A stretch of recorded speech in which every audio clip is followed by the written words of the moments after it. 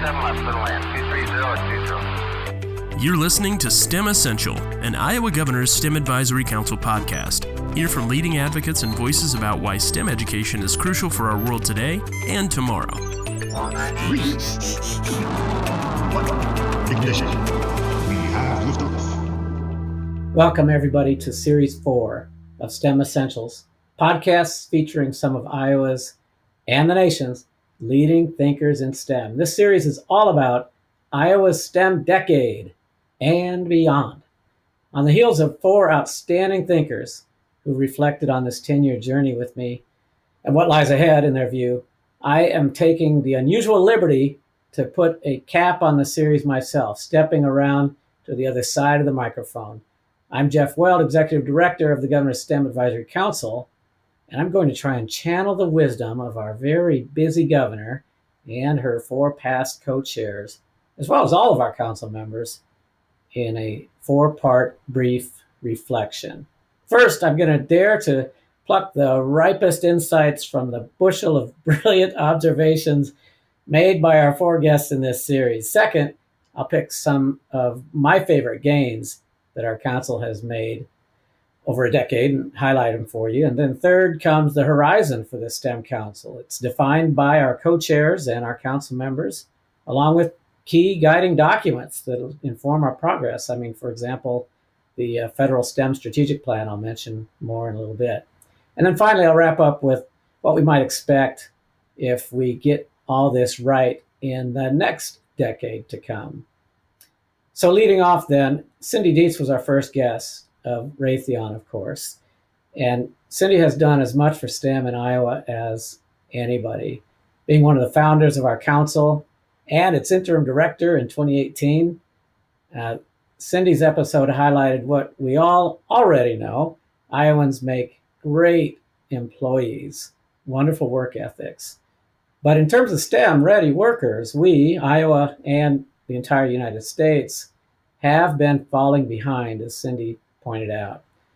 Her dream of all young Iowans having access to the high-quality STEM advantages of some of our more well-to-do suburbs is now much closer to reality since this STEM Council's distribution system came along, she thought. Then fittingly, Iowa Lakes Community College President Val Newhouse weighed in on episode 2 with her behind-the-scenes design features and reveals of the state's regional STEM network. They had a lot of worries in those early days, as she shared. They worried a lot about whether there'd be sufficient resources to sustain their design and whether the public would rally around this and whether other entities would cooperate or compete with us, as well as what sort of return on investment we might see. All innovators listening to this podcast are painfully familiar with those sleepless night thoughts. But today, I know Val can sleep much better, as we all do. And that's because of our third guest. Evidence of ROI has been accumulating thanks to Dr. Erin Hayden at the Center for Social and Behavioral Research at UNI. She leads a multi-partner annual evaluation of Iowa's STEM. Erin's team had no template, though, nothing for which to design a state evaluation plan. No one else had done this. So they created measures from scratch, looking for community awareness of STEM, along with student interest and student achievement in STEM, all built out of nothing. What she pleasantly discovered, she weighed in and said she discovered in the process a sense of, quoting her now, collective ownership of this mission by all of her partners. They were all in. And that's a characteristic she observed that she's been finding woven throughout Iowa's STEM endeavor. It is a collective ownership that makes our lift a lot lighter. But all of us, Cindy, Erin, Val, we're all too close to the action. We're in it deep. We needed an external eye, an expert who could tell us where we're on the right track and where we still can grow. And that became Jan Morrison, the 4th episode. Jan oversees 94 regional STEM programs around the world through a role as co-founder of STEM Ecosystems. And Jan observed a distinct advantage in Iowa. She said that our business partners are generational. They're born here. The Vermeers, the Pella Corporations, the John Deeres, the Principal Financials, and on, all have a deep commitment to STEM in Iowa.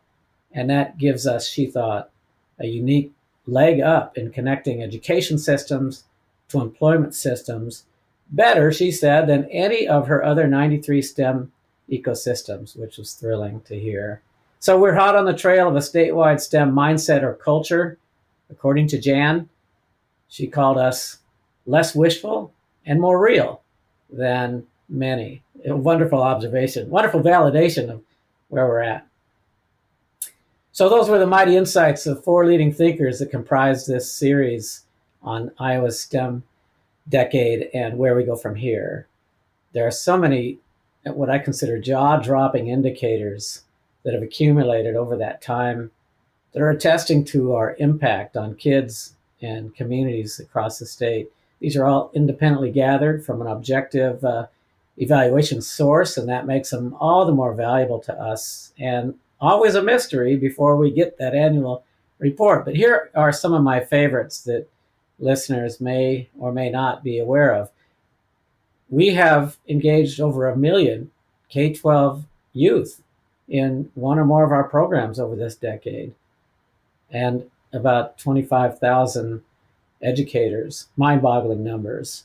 Of Iowa's 326 public school districts, about 310 of them have at least one teacher and one classroom that's taken part in a STEM Council program. So those 16 remainders are in our bullseye lately.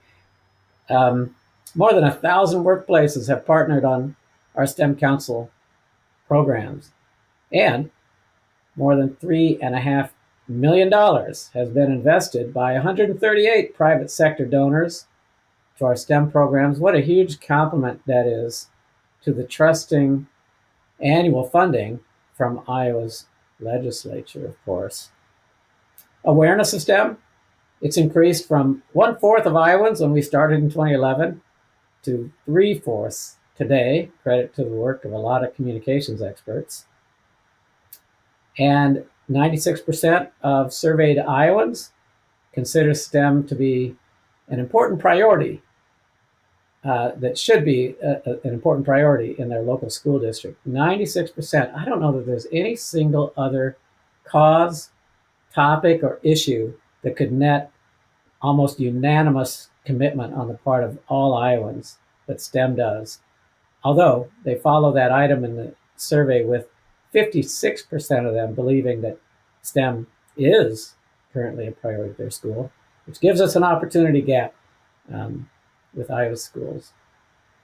And why not, really? Learners who take part in STEM are consistently outperforming their peers on Iowa's statewide test in math, in science, and get this, in reading. We did not see that coming. What's more, these same kids express more interest in STEM than their peers, both the study of STEM and careers in STEM. And they're more likely to say that they're interested in living and working in Iowa when they complete their studies. So we're actually modulating the brain drain of Iowa by getting kids engaged in STEM. And these aren't self-selected kids. Most of these respondents are mixed general classes of everyday young Iowans who had STEM dropped in on them, and it lit their fires. And it's bearing out at the post-secondary level too. STEM participants, when they get to college, are 22% more likely to major in a STEM field, according to data from Iowa's public universities. So these and others, these are my favorite 8. We're really encouraged by these independent evaluative findings. So the question naturally that comes next in concluding this podcast, so where from here? Well, first, the STEM Council is committed to the expansion of opportunity to every kid and community across Iowa. This stuff is too good to be limited to 1/5 of youth each year. We can and must do better to reach more. Second, our council co-chairs, Governor Reynolds and her co-chair Diane Young, are very intent on driving workforce development through STEM Council and through every other agency and every means available, especially in our case, in the realm of information technology and computation, given the centrality of IT these days in any and all modern jobs and people's lives for that matter. Third, council members.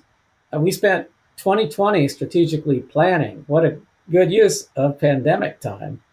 And they arrived at 3 top priorities for the years ahead: to redouble our efforts to engage youth of diversity, bringing greater equity and inclusion to our client base, and to ramp up our efforts toward career guidance and exploration for K-12 students in high-demand, high-reward STEM jobs that await them. And lastly, to expand programs and participation, of course, in entrepreneurship and innovative learning that draws in the arts, the humanities, and other fields and disciplines. Once again, expanding or broadening our umbrella of coverage. And a fourth source of guidance for the years to come, as I mentioned earlier, is the Federal STEM Education Strategic Plan. It was released in 2019, heavily informed by Iowans. It's a North Star function for all the STEM organizations across the United States. It calls on all of us to focus on school business partnerships, for example, and the blurring of the discipline, the layer cake design of a school day dismantled into a big question approach to education that invokes all the subjects into problems and challenges where students work in teams to solve problems. And it also calls on the nation to integrate computing into all the classes as foundational now as is reading. So with all of that, what can we expect if our strategies work and our dreams come true? Well, imagine Iowa in 5 to 10 years, when millions of these STEMified youngsters grow into citizens. We will all be surrounded by data-driven decision makers. They'll analyze science and economics, and they'll carefully balance choices and policies.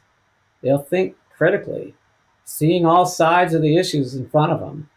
They'll ask those tough, insightful questions and use the power of problem solving to make their lives better, to make everybody's lives better.